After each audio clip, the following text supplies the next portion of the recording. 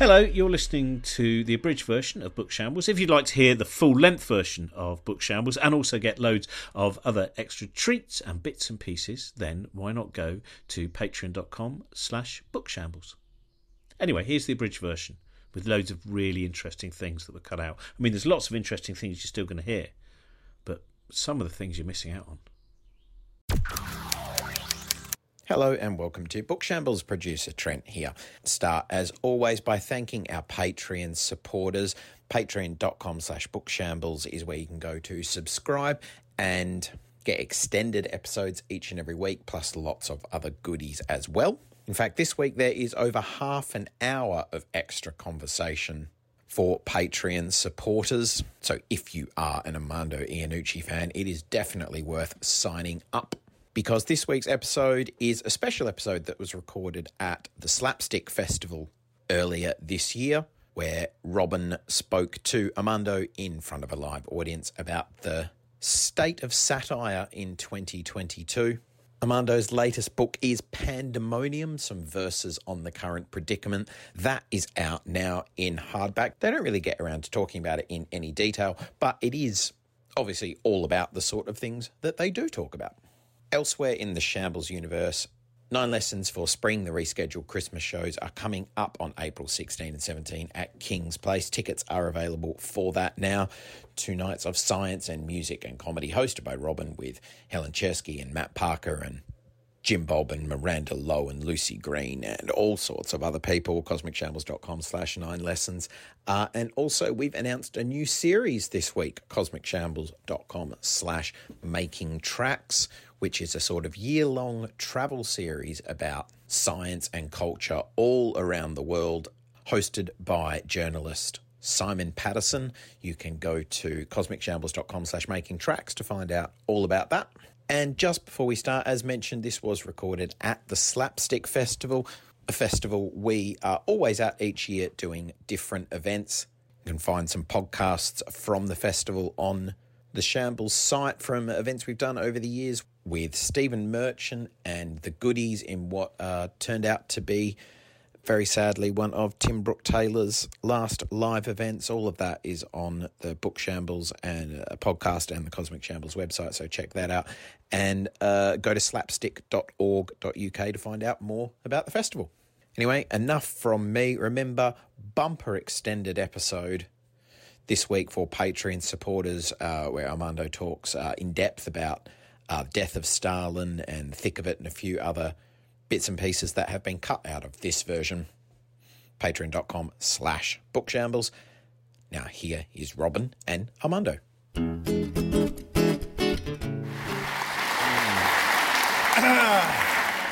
I don't think it's going to get better than that. No, we should leave. No. This is how Nuremberg started. Some of them happy with that idea. We'll get straight in talking about, because last night, when I first saw you last night, the first reaction to the world is, I don't know how to deal with it. I don't know how to deal with the fact that, as we were talking about, we seem to have a government where many of those involved are beyond parody. Yes. And really, ever since, someone like Priti Patel, what can you do? What can you do? Yeah, and I know what you can do with Priti Patel, but what can you do with Priti Patel? Yeah. I know, it is weird. It's sort of, shows like Yes Minister and The Thick of It and so on are all sort of predicated on the fact that, there are a set of rules by which the country is governed, and what we're doing is shining a little light onto how those rules might be bent slightly and twisted, and how words might be missing. But if there are no rules, if Donald Trump says, as he did, I could shoot a guy in the face in the middle of Fifth Avenue and still get elected, or if under Boris Johnson, there was a minister who got up and said, we are breaking international law, but only in a very limited and specific way. Then there are no rules, And if you have someone who doesn't believe in the truth, I'm not saying that's Boris Johnson. This is a hypothetical figure. If you have someone who doesn't believe in the truth or law, then where are you? You know, I don't think we could have invented in something like that. I don't think we could have invented a character who walks into a garden, sees lots of wine and cheese and people going, yay, and doesn't know it's a party, and stays there for about 25 minutes, and even at the end of that, still hasn't worked out it's a party. That's very first draft, goes in the bin, you know, we'll rewrite that, you know, we'll make it 1 minute or something, and then he leaves, you know. So that's right. So, and I think also the other thing I've noticed is that a lot of these people are themselves entertainers. I mean, Donald Trump is an entertainer. He's obsessed with ratings. That's all he's interested in. The poll numbers, the viewing figures, the number of people that were at his inauguration, and similarly, Boris Johnson is a kind of an entertainer. So they're the comedians. Boris Johnson is a self-basting satirist. That's what he is. Well, I was thinking, Discuss. Jonathan Coe wrote a piece quite a few years ago, I think in the Literary Review, so it might have been London Review of Books, and he said about the fact that Boris Johnson, the moment he worked out the character that would sell, and this was about 15 years ago he wrote this article, he said, there was a moment on Have I Got News for You, where up to that point, and it's incredible the short memory that we have as human beings, which is I think most people now remember Boris Johnson as always at least projecting this kind of, you know, first draft P.G. Wodehouse character that's then binned. And then, but that has now become him. You know, there was a moment where he did the tousled hair thing, looked a bit sheepish, got a big laugh, and Jonathan Coe says you can actually see in his eyes going, oh, this is the character I can do. I can rule the world with this. Yes. And then when he does get to rule the world or the country, he talks about Mr. Blobby. Or he goes to the United Nations to talk about climate change, and he talks about Kermit the Frog. I mean, so the two, you know, the cartoon figure is both a front and also the substance. You know, that's the depressing thing. So there is someone there who knows what he's doing, but at the same time isn't aware that what he's doing is truly awful. You know, so, and that's the dilemma we have to tussle with. But it's I mean, in the 21st century, it seems to have moved very, very quickly because with George W. Bush, there was a period of time where I think, unfortunately, a lot of people wasted the opportunity to satirise him by just talking about, you know, sentences and poor use of language as opposed to actually. But already now, George W. Bush, who was seen as such, you know, the monstrous nature of him, now, by 2019, people are going, he seems all right. He's quite an avuncular figure. Because now we've got this Donald Trump, and that speed of monstrosity. He invaded Iraq for no reason, but, you know, that aside, he was fine, you know. Yes, there is that, and that's what's happened. I think, you know, we've actually crossed a line where there's no going back either. You know, because my fear is not, you know, Donald Trump again, but a smarter Donald Trump. You know, someone smarter and younger, seeing what Donald Trump did, thinking, well, it worked, and he was an idiot. I'll do that, but I'm a bit smarter. That's the thing that I worry about. And similarly, you know, Boris Johnson is sort of taking the Trump playbook. And trying to make it a little bit less, you know, obvious. But, you know, he's bringing in voter ID cards because, of course, there's massive corruption in every election we have in this country. We all know that. Everyone knows that. Everyone knows that. It's there, you know. The elections have all been stolen, so we have to have these ID cards now. You know, so he's stealing rules from the Republican playbook here. But once that starts, you know, once you start... and it's happening in all sides as well, you know. Political parties used to be broad churches, broad coalitions, where people, you know, united in a party, but knew they had slightly different opinions. But that's not been the case now, you know. So when Boris became party leader, he not just didn't appoint anyone who didn't believe in Brexit, he expelled them from the party. And similarly, you know, Corbyn comes along and gets rid of the Blairites. Starmer comes along, gets rid of all the Corbynistas.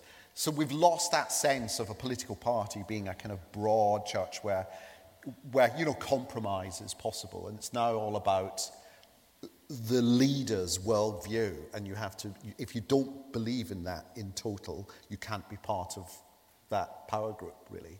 And that is the problem, because we've lost, I think, this ability to converse and to debate and to argue civilly but forcefully with someone with whom we disagree, and see if we can come to some kind of possibility of a compromise.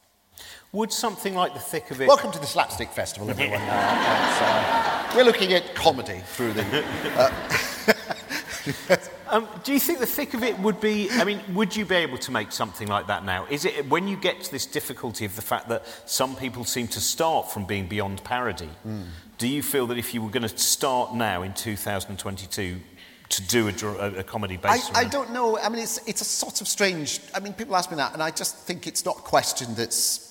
I don't feel it's relevant as a question, because you think if it was a response to whatever was happening at the time. I made The Thick of It because I was passionately angry about the invasion of Iraq, Blair in conjunction with Bush, and I wanted to know why a Prime Minister could do such a thing, given that all the experts, even his backbenchers, everyone was saying, what are you doing? This is terrible. How can a Prime Minister have that amount of power? And so it then led me to look at how does it work? How does power work in Westminster and Whitehall? The office of Prime Minister, the way power is centralised there, the way cabinet ministers have become a little less influential. They're now, Attlee and Churchill, they were first among equals, really. They put in place people in health and education, so on, who just got on with the job because they were good at it. Now it's all about all those decisions have to come back to the Prime Minister. So I thought I'd wanted to come up with a show that demonstrated how power worked in Whitehall, really, and the influence of, they're called enforcers, these nameless figures that fan out from Number 10 to all the different departments and tell them what they're saying on Newsnight tonight and so on. And they sound like the Dementors or something, but there's these enormous... And Malcolm Tucker was meant to be the personification of that, the enforcers and so on. But that was about that particular moment. I think now, I'm not even sure a kind of documentary style, behind-the-scenes, handheld camera, dramatisation of what's going on is necessarily the best way of showing what's going on. Interestingly, because, Johnson is the comedian or the entertainer, the most interesting comedic take on him is just people reporting back his words. Just taking his speeches and laying them out. Or you get someone who's slightly more journalistic, like John Oliver, who's got like a whole team of researchers and resources to look at archives and to look back at the speeches and so on, and just lay out an argument, really. It's almost like the comedians have become the journalists because the politicians have become the comedians, really. I think you noticed that on Question Time. There was a point on Question Time where the most erudite people would be, if you see Mark Steele on Question Time, I think when, who was it? Who was, one of the journalists talks about the fact that the illegal drugs trade has something like, I think, an advertising budget of £30 trillion. So there's one of those things that I think it was Melanie Phillips just suddenly made up this enormous figure. And just to look at Mark Steele's face that could no longer close for about 3 minutes, it just gaping open at just... And I remember the first time I went on Question Time, and I was very nervous, and then the moment I realised I'm with a completely different audience was I wanted to tell something that was a joke, all right? It was related to the topic, but it was a joke, so it needed a setup and then the punchline. But when I said the setup, people just went... I thought, all right, no, it's... I get it. Okay, I see. It's different here. Yeah. As we're talking about satire, I suppose the idea of what the purpose is, because there have been, as has been talked about in the past, Germany in the 1930s was a vibrant cabaret and satire scene, and they did so much to stop the rise of Adolf Hitler. Alternative comedy began in 1979, and by 1997 the Conservatives were out. Yeah. So that yes. Do you ever, when you have been working on things which have that satirical element, do you think of its purpose in that way, in terms of people's attitude to power? I've never thought that. I've never thought that, satire is there to change how people vote or to bring down the government. I think you'd go crazy if you thought that. It's a subtler thing. It's there, hopefully, something like the thick of it. I thought, all right, I had this anger about Iraq, but I didn't want to do a comedy about Iraq. Well, I did in the end, within the look, but with the thick of it, I wanted to do something that wasn't particularly necessarily for one type of audience politically. I thought it would be interesting to show, the public from my research and so on, a comedic take on actually how government works these days.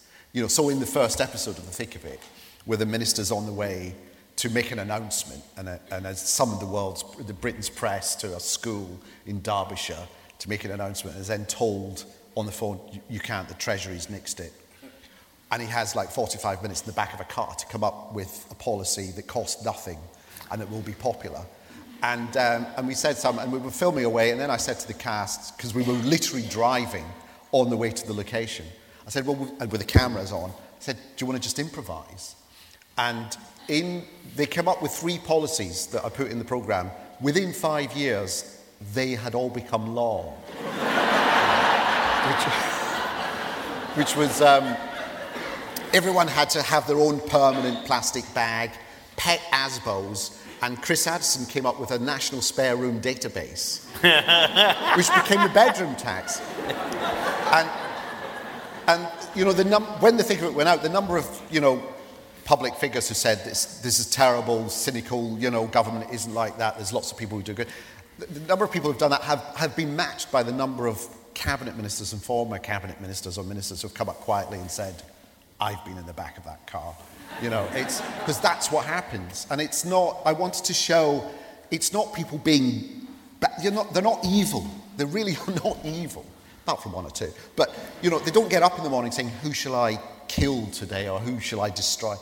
It's to do with, it's the whole, it's neither cock-up or conspiracy, it's a little bit of both. And also, the way it's set up is we put so much focus and attention on these people and expect them to deliver 24 hours a day perfectly. And they're absolutely knackered and distracted and have, other agendas going on to do with their own kind of positioning and so on. So that, you think something that must have taken months to research and months to put together, you find out, no, they came up with it in the back of a car. Is that a problem as well? I'm thinking about that once you become, you're noted, you're award-winning, all of these things, which means that you possibly end up on the list to go to the parties where people that you might be turning into character, suddenly they're in the room. I mean, because it seems to me there is a problem in the UK where there is a tremendous chumminess, for instance, in the media with politicians. We were talking about this beforehand. If you watch a lot of kind of UK politicians, if they ever go onto a chat show in the Republic of Ireland, it's a totally different thing, and it's a much more kind of and they know how. Whereas here, there always seems to be a sense that once the cameras are off, everyone's just having a nice chat, and it doesn't really matter, and it's all a game. It's all fine. Yeah. I think it's Rory Bremner who says that he doesn't want to get to know the people he's imposed, because you'll discover they're human beings, and they are human beings. And it's not about that. It's not about going, oh, they're actually quite nice. Oh, well, I won't say those things. It's about how they behave and what they think and what they do. That's the issue. I mean, I remember once going to a party. I did a thing for the Times, so I was invited along to. Was it a Christmas thing? Basically, Rupert Murdoch was there, and therefore I went in, and it was the most frightening thing I've ever encountered, because I went into this room where everyone you knew off the telly was there, including the cabinet, who were over there, and the shadow cabinet, who were over there. And I lasted 10 minutes. The bar was over there, and I thought, I'll tell you what, I don't know anyone, what do I do? I'll just slowly walk that way to the bar, as if I'm going to the bar, in the hope I might meet someone that I can chat to. Got to the bar, nothing. So I just turned round and did the same again to get to the front. Nobody, I didn't connect with anyone. I thought, I'll do one more bar run.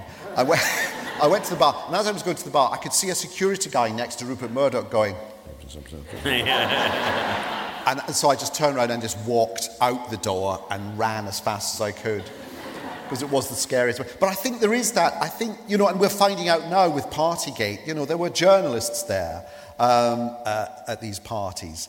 The Prime Ministers appoint journalists to be their kind of communications directors.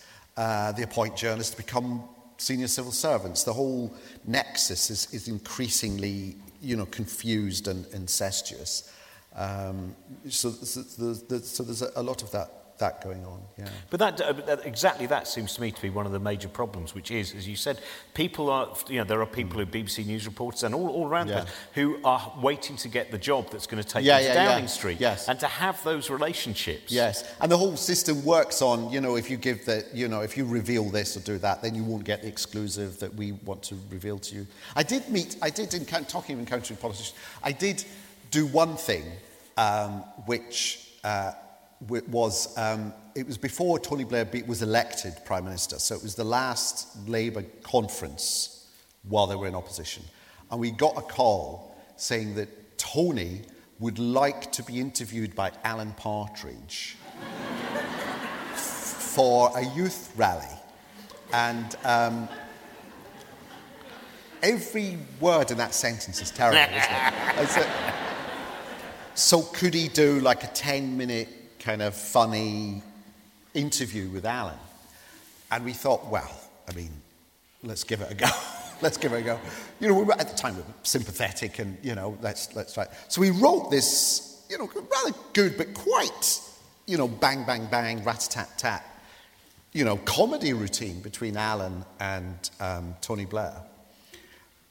Steve Coogan and I. And Steve and I, we went up to Blackpool, and Peter Mandelson came out and saw us.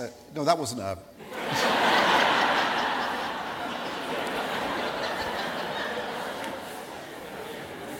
Okay, I found your level. Okay. I liked how specific it was to one corner. Someone who knows another story as well. Because in fact, he did come out in roundabout. It was round about 1997, so that would fit. Yeah. Peter Mandelson, and he saw Steve Coogan. He turned to his assistant and said, "Where's Alan Partridge?" and I could see the assistant kind of going, "There's a character played by Steve Coogan." Oh, okay, this way, and we sat down, and this was quite close to the event. This was like, half an hour to go. No sign of Tony. And then Tony arrived, a very tall man, with Alistair behind him. And I'm thinking, this is going to be a disaster, because it's quite complicated. The back and forth, and there's puns, there's gags, it's quite well written, if I do it. It was really bloody good material. So, and he arrived, and, thanks, and, this is it, I think this is going to be a disaster. And he was just going, okay, joke about the euro, Alistair? Okay, joke about Prescott, Alistair? Lovely, right. And I thought, my God, this is going to be... Went out, did it absolutely word perfectly. Brilliant. Absolutely brilliant. Just nailed it from start to finish. But the interesting thing was, when he wasn't on, like when Steve was doing his Alan Partridge, so doing his bit, Tony Blair would kind of go like this. And then switch back into doing the affable kind of, I'm just a guy, kind of like that. And then... And, I just thought, this is like, I don't know where I am anymore. This is just, he's some kind of strange robot that clearly Alistair has programmed. I don't know. It just was a real eye-opener to me, really. When do you think that started, that idea of the division between the person that they are and the person that they portray? Because, I suppose some people might say that the famous Nixon-Kennedy interview where Kennedy won just because he looked clean-shaven and he looked smart, and there was a kind of... Well, I suppose Thatcher did it, didn't she, really? Because when she was elected leader of the Conservative Party, she had quite a high-pitched, kind of quite a shrill voice, and she wore big fancy hats. And she or someone closer decided she had to change her voice, get rid of the hats, and change that image. And she did do some voice, you know, rather like Hitler did. I'm not saying, but there is footage of Hitler doing his kind of and all that, you know. I loved that last one because that was very much a slapstick. Do, you know, that had a Hitler's going to drop the do. It's just not working. Why I yada. If it hadn't been for you pesky Ruskies, I'd have gotten away with it. Hitler, ladies and gentlemen. So we've done Hitler. But I was thinking when you mentioned Thatcher about, because again, seeing the time of trying to put people into popular media, because I remember her being on TV's Saturday Superstore, being one of the people putting votes in for what was the best band of the day, and her having to have an opinion, I think, on Curiosity Killed the Cat. Okay. You know, but it was obviously someone had said, we need to get you really into the youth market. You need to sit next to Mike Reid. Yes. My God.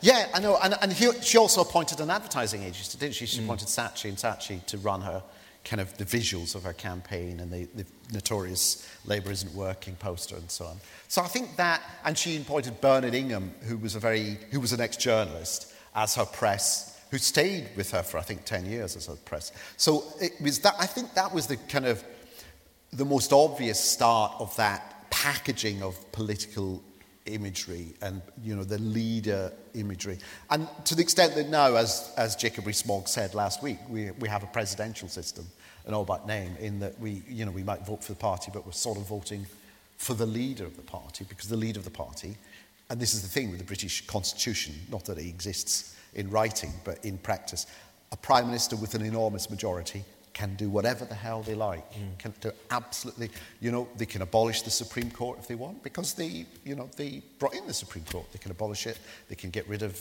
this Bill of Rights, or they can appoint this person to run Ofcom, or, you know, it's extensive power. Lord Hailsham called it an elective dictatorship, in that it's more power resides in the office of the Prime Minister than it does with the US president, because the US president can be checked by Congress, can't get legislation through if they don't have Congress inside, can be checked by the Supreme Court. We don't have any checks on prime ministers here.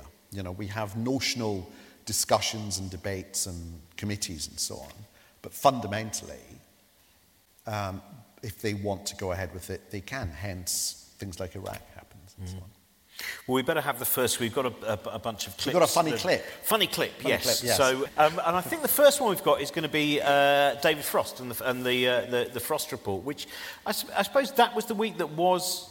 Is that the beginning of... Because we were talking about this beforehand. I mean, the BBC rules that used to exist and TV rules were, for instance, if you were going to do an impersonation of someone, you had to have written a letter to them and have got permission. Yes.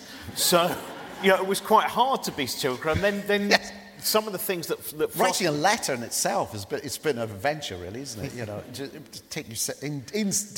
Dear Mr. Macmillan, in 7 days' time, I intend to make a joke about you. Which of the following punchlines would be acceptable? Yeah. Hello, Keith. Yeah. Let's have a look then at the Frost Report. He first collaborated with the other Ronnie on the Frost Report in 1966. I look down on him because I am upper class. I look up to him because he is upper class. But I look down on him because he is lower class. I am middle class.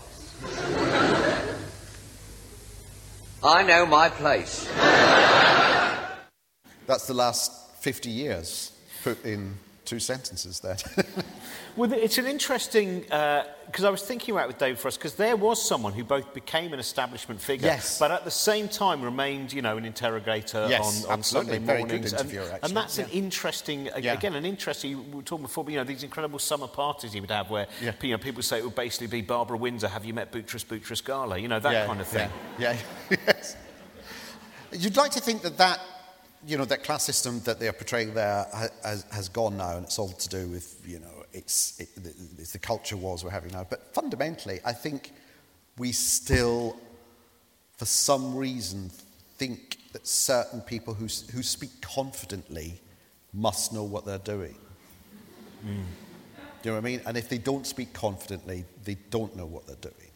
And yet the ones who speak most confidently are the ones who end up causing more damage than any of the others.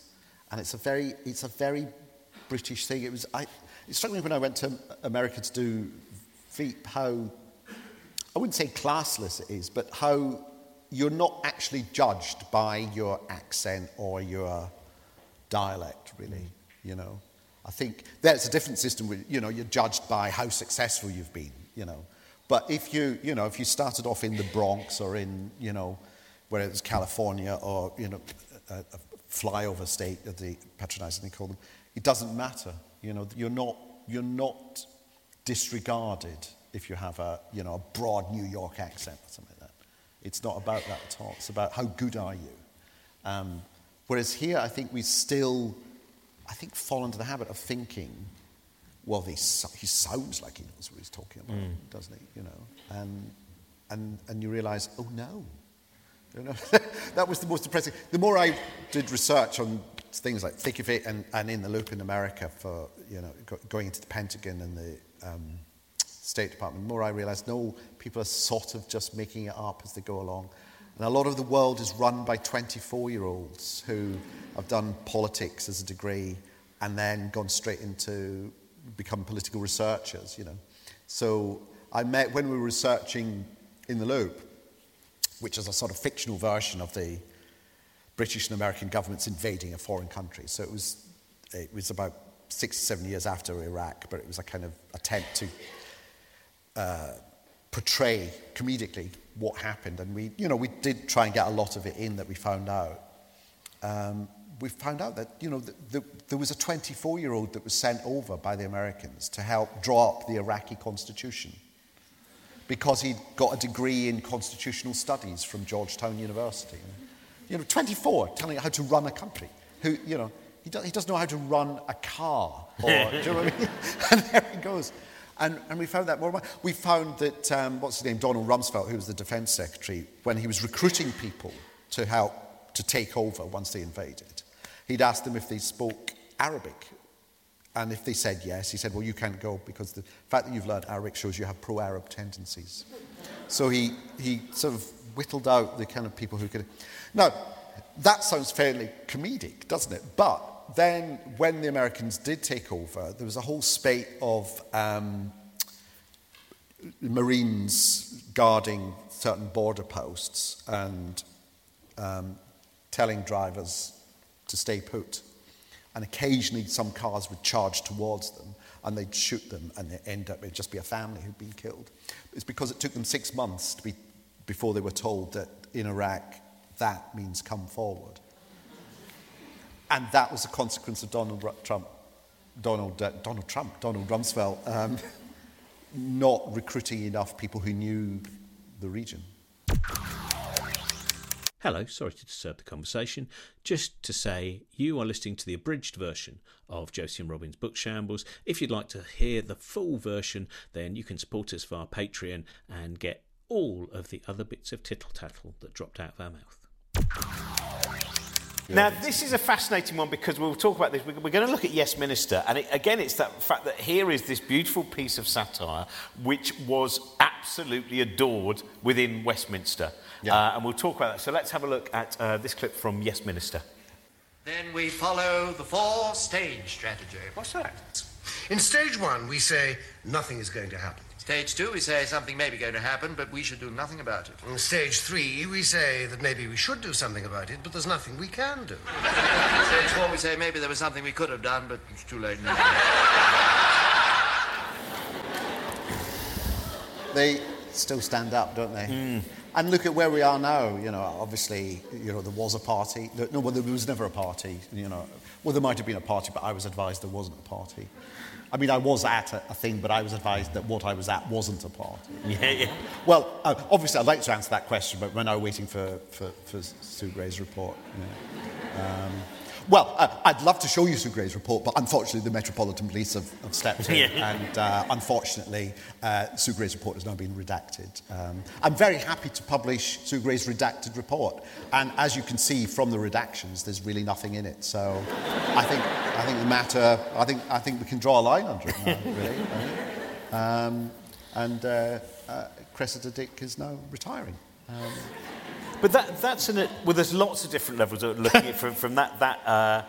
One is that waiting game, which I think we certainly saw with Dominic Cummings and Barnard Castle, which was so many different alibis came out, and it just kept playing out, and then they got more and more ridiculous. And then apparently, the newspapers got bored. And so it actually was through a kind of element of surrealism, it was talked out. I'm reading in the press today, you know, Johnson may be out of the woods now. There's certainly an air of, you know, and it's not. It's just another week has gone by. That's all that's happened, really. It's just another week, and you know, and everyone's got a life to get on with. So we're getting on with our lives, but it doesn't, you know, it doesn't whitewash the fact that all these things happened, or you know, how he how he attempted to explain how they didn't happen, or if they did happen. He wasn't involved, or if he was involved, he wasn't involved knowingly, or if it was knowingly, it was because he was misadvised, and if he was misadvised, the person who misadvised him wasn't appointed by him, it was someone else, or if it was appointed by him, then he didn't knowingly appoint someone who would knowingly misadvise him, you know, and so it's, you know, and you can, you know, I can do this for hours if you want, you know, but it's not going to get us anywhere. You know? It's just That's a lovely mixture of the civil service and music hall, I think, which is a beautiful thing to watch. But also how supine are the... Yes, the mainstream media have been very good at breaking all these stories, interestingly. It's like the traditional... It was the Telegraph publishing this photo and the ITV News publishing that and so on. So hats off to the so-called mainstream media for doing it.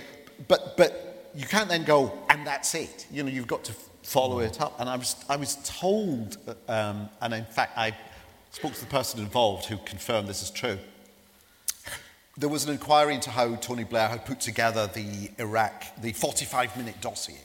And was it sloppily put together? Had he misled Parliament, whatever?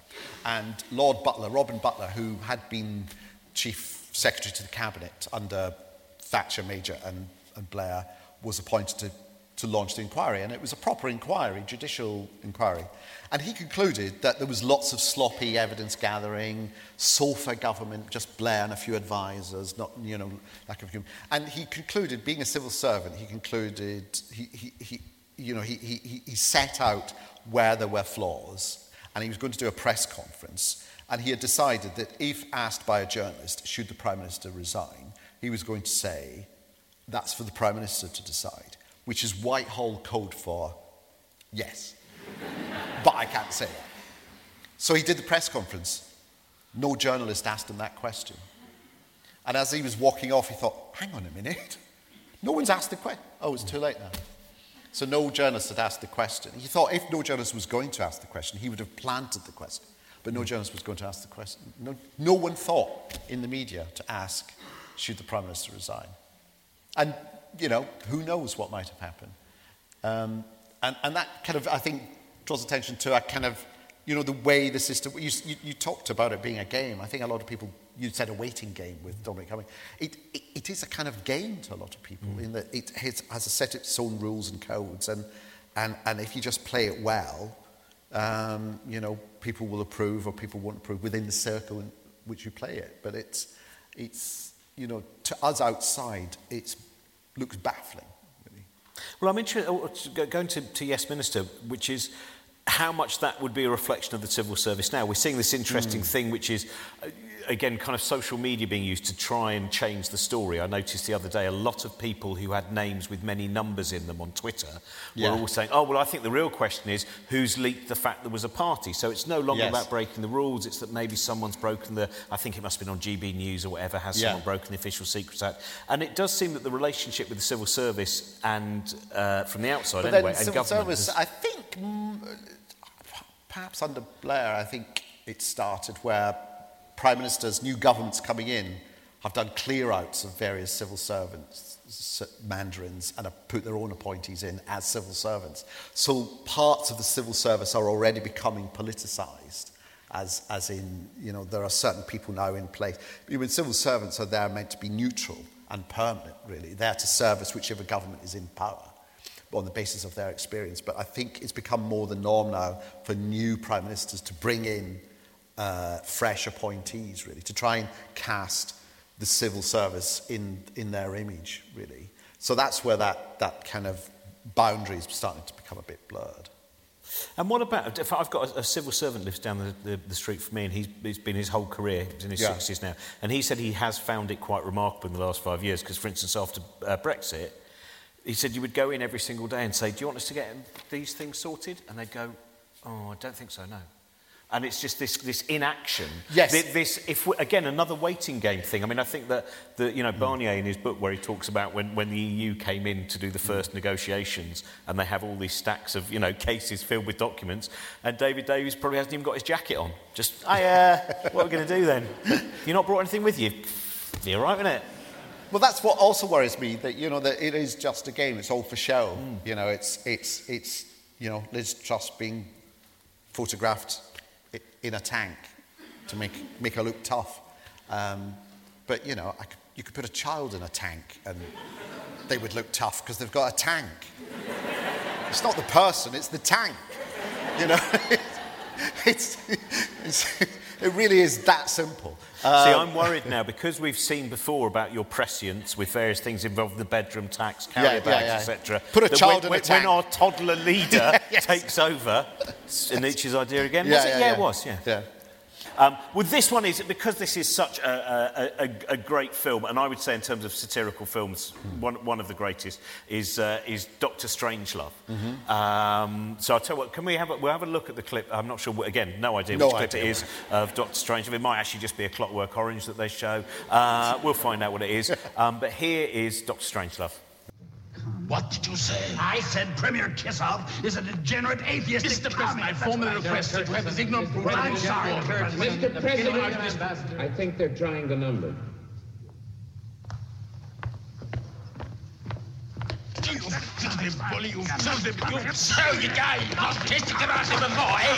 You war muttering bully. Gentlemen, you can't fight in here. This is the war room.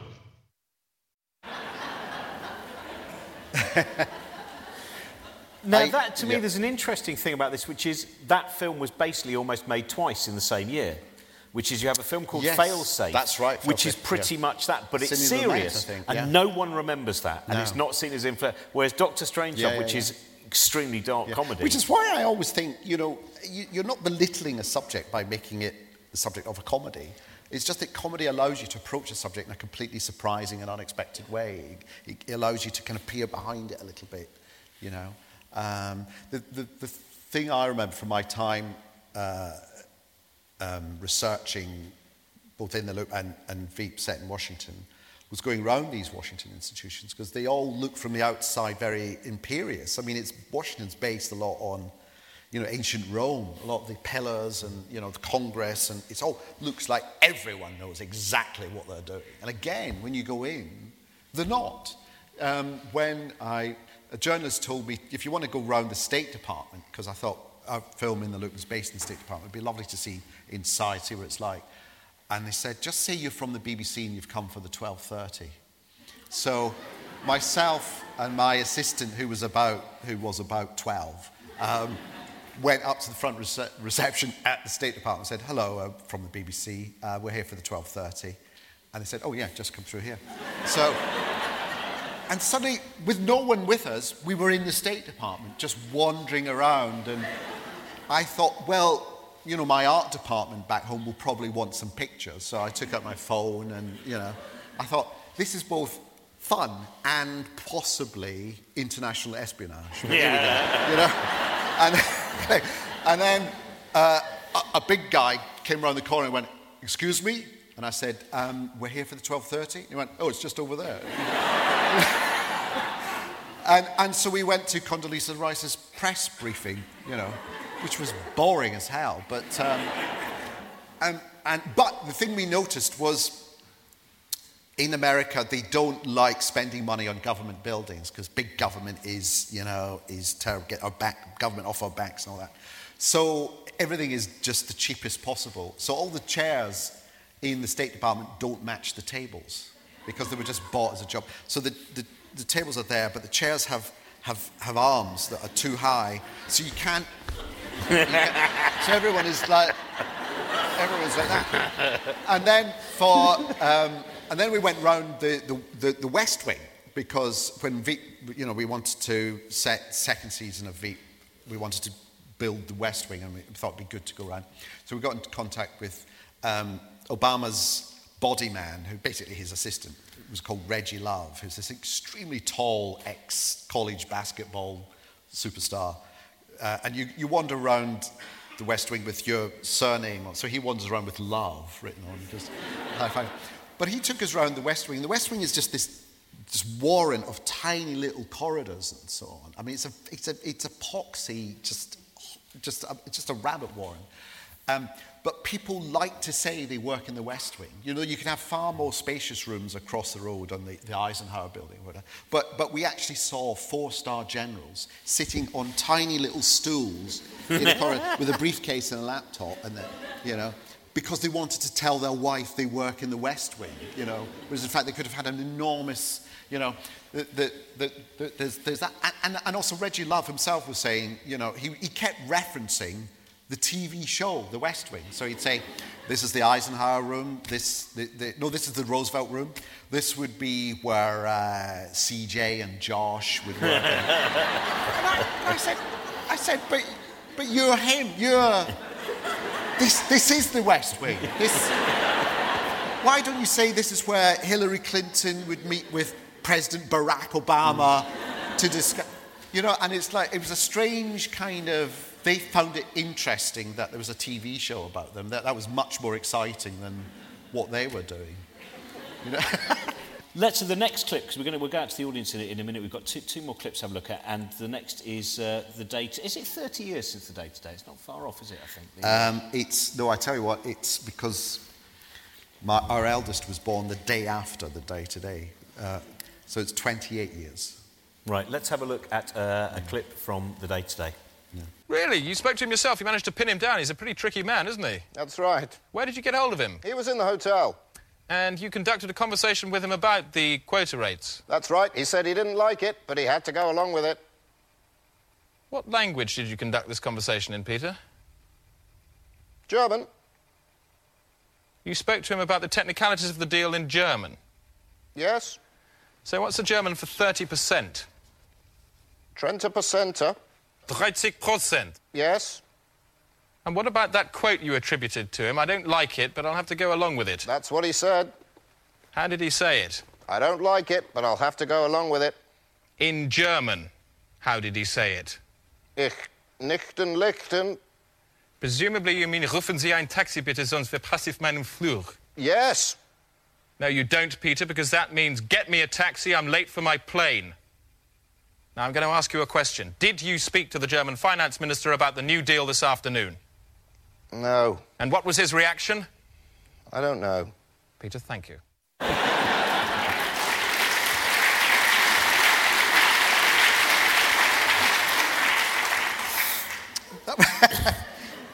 I mean, that goes back to what I was saying about trying to make it authentic. You know, we don't improvise those, but we kind of try and, we wrote the beats of that and then got them, you know, Chris and Patrick to do it conversationally so that it sounded like I wanted it to sound, you know, look as much like a news interview as possible, not two actors and, you know. And again, it was based on You know, I'm a bad sleeper, and there's a bit, especially when John Humphreys was on the Today programme at 6 o'clock when they can't get any guests in because it's too early, so they get their correspondents on. So I'm joined now by our business affairs correspondent. What exactly did... But, you know, Humphreys, though, has been up since 3, so he's ready for an argument, you know what I mean? So we just start tearing apart their correspondence. Well, when are we going to get some explanation? I don't know, John. I don't know.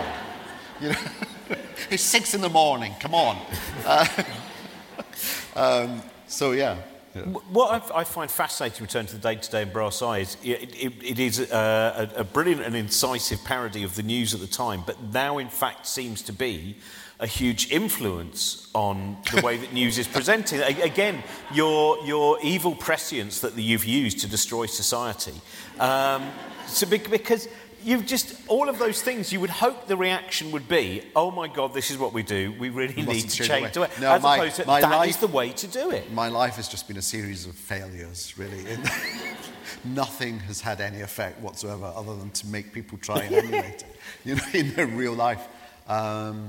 Yeah, and this was 1994, so, I mean, we had CNN then, but we didn't have Fox, really, in all its horrid glory then.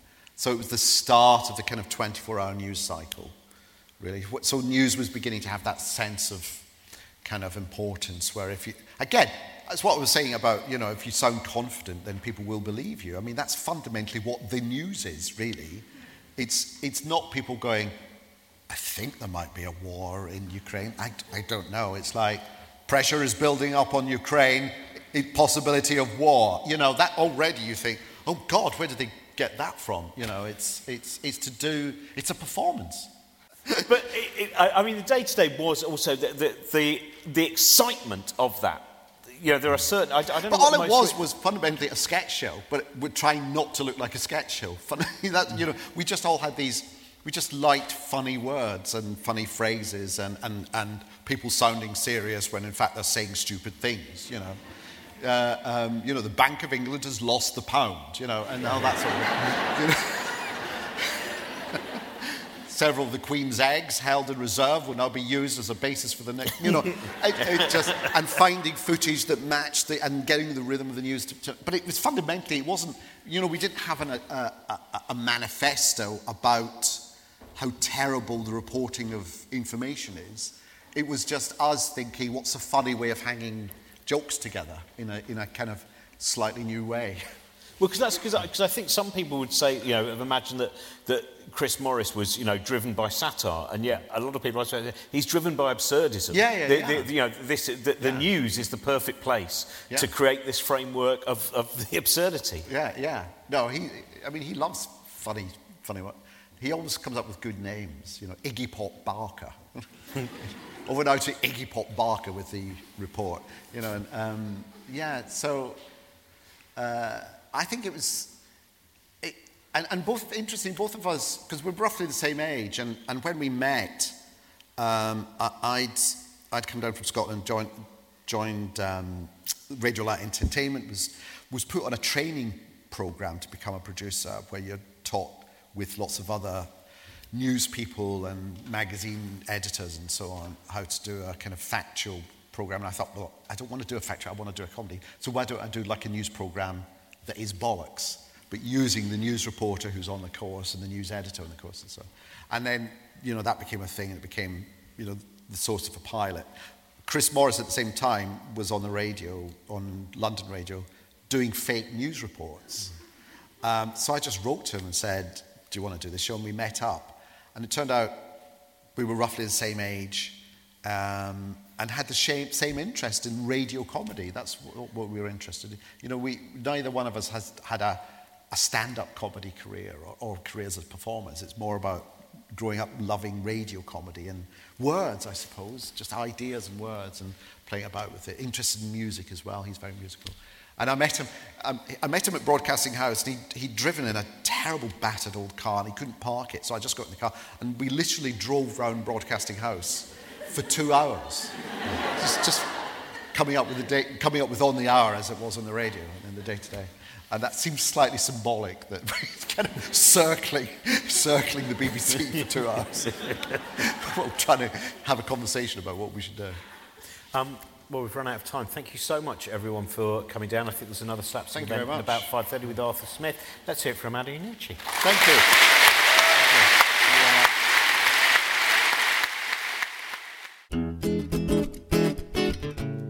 Thanks very much for listening. Rate, like, subscribe, 5 stars, Apple Podcasts.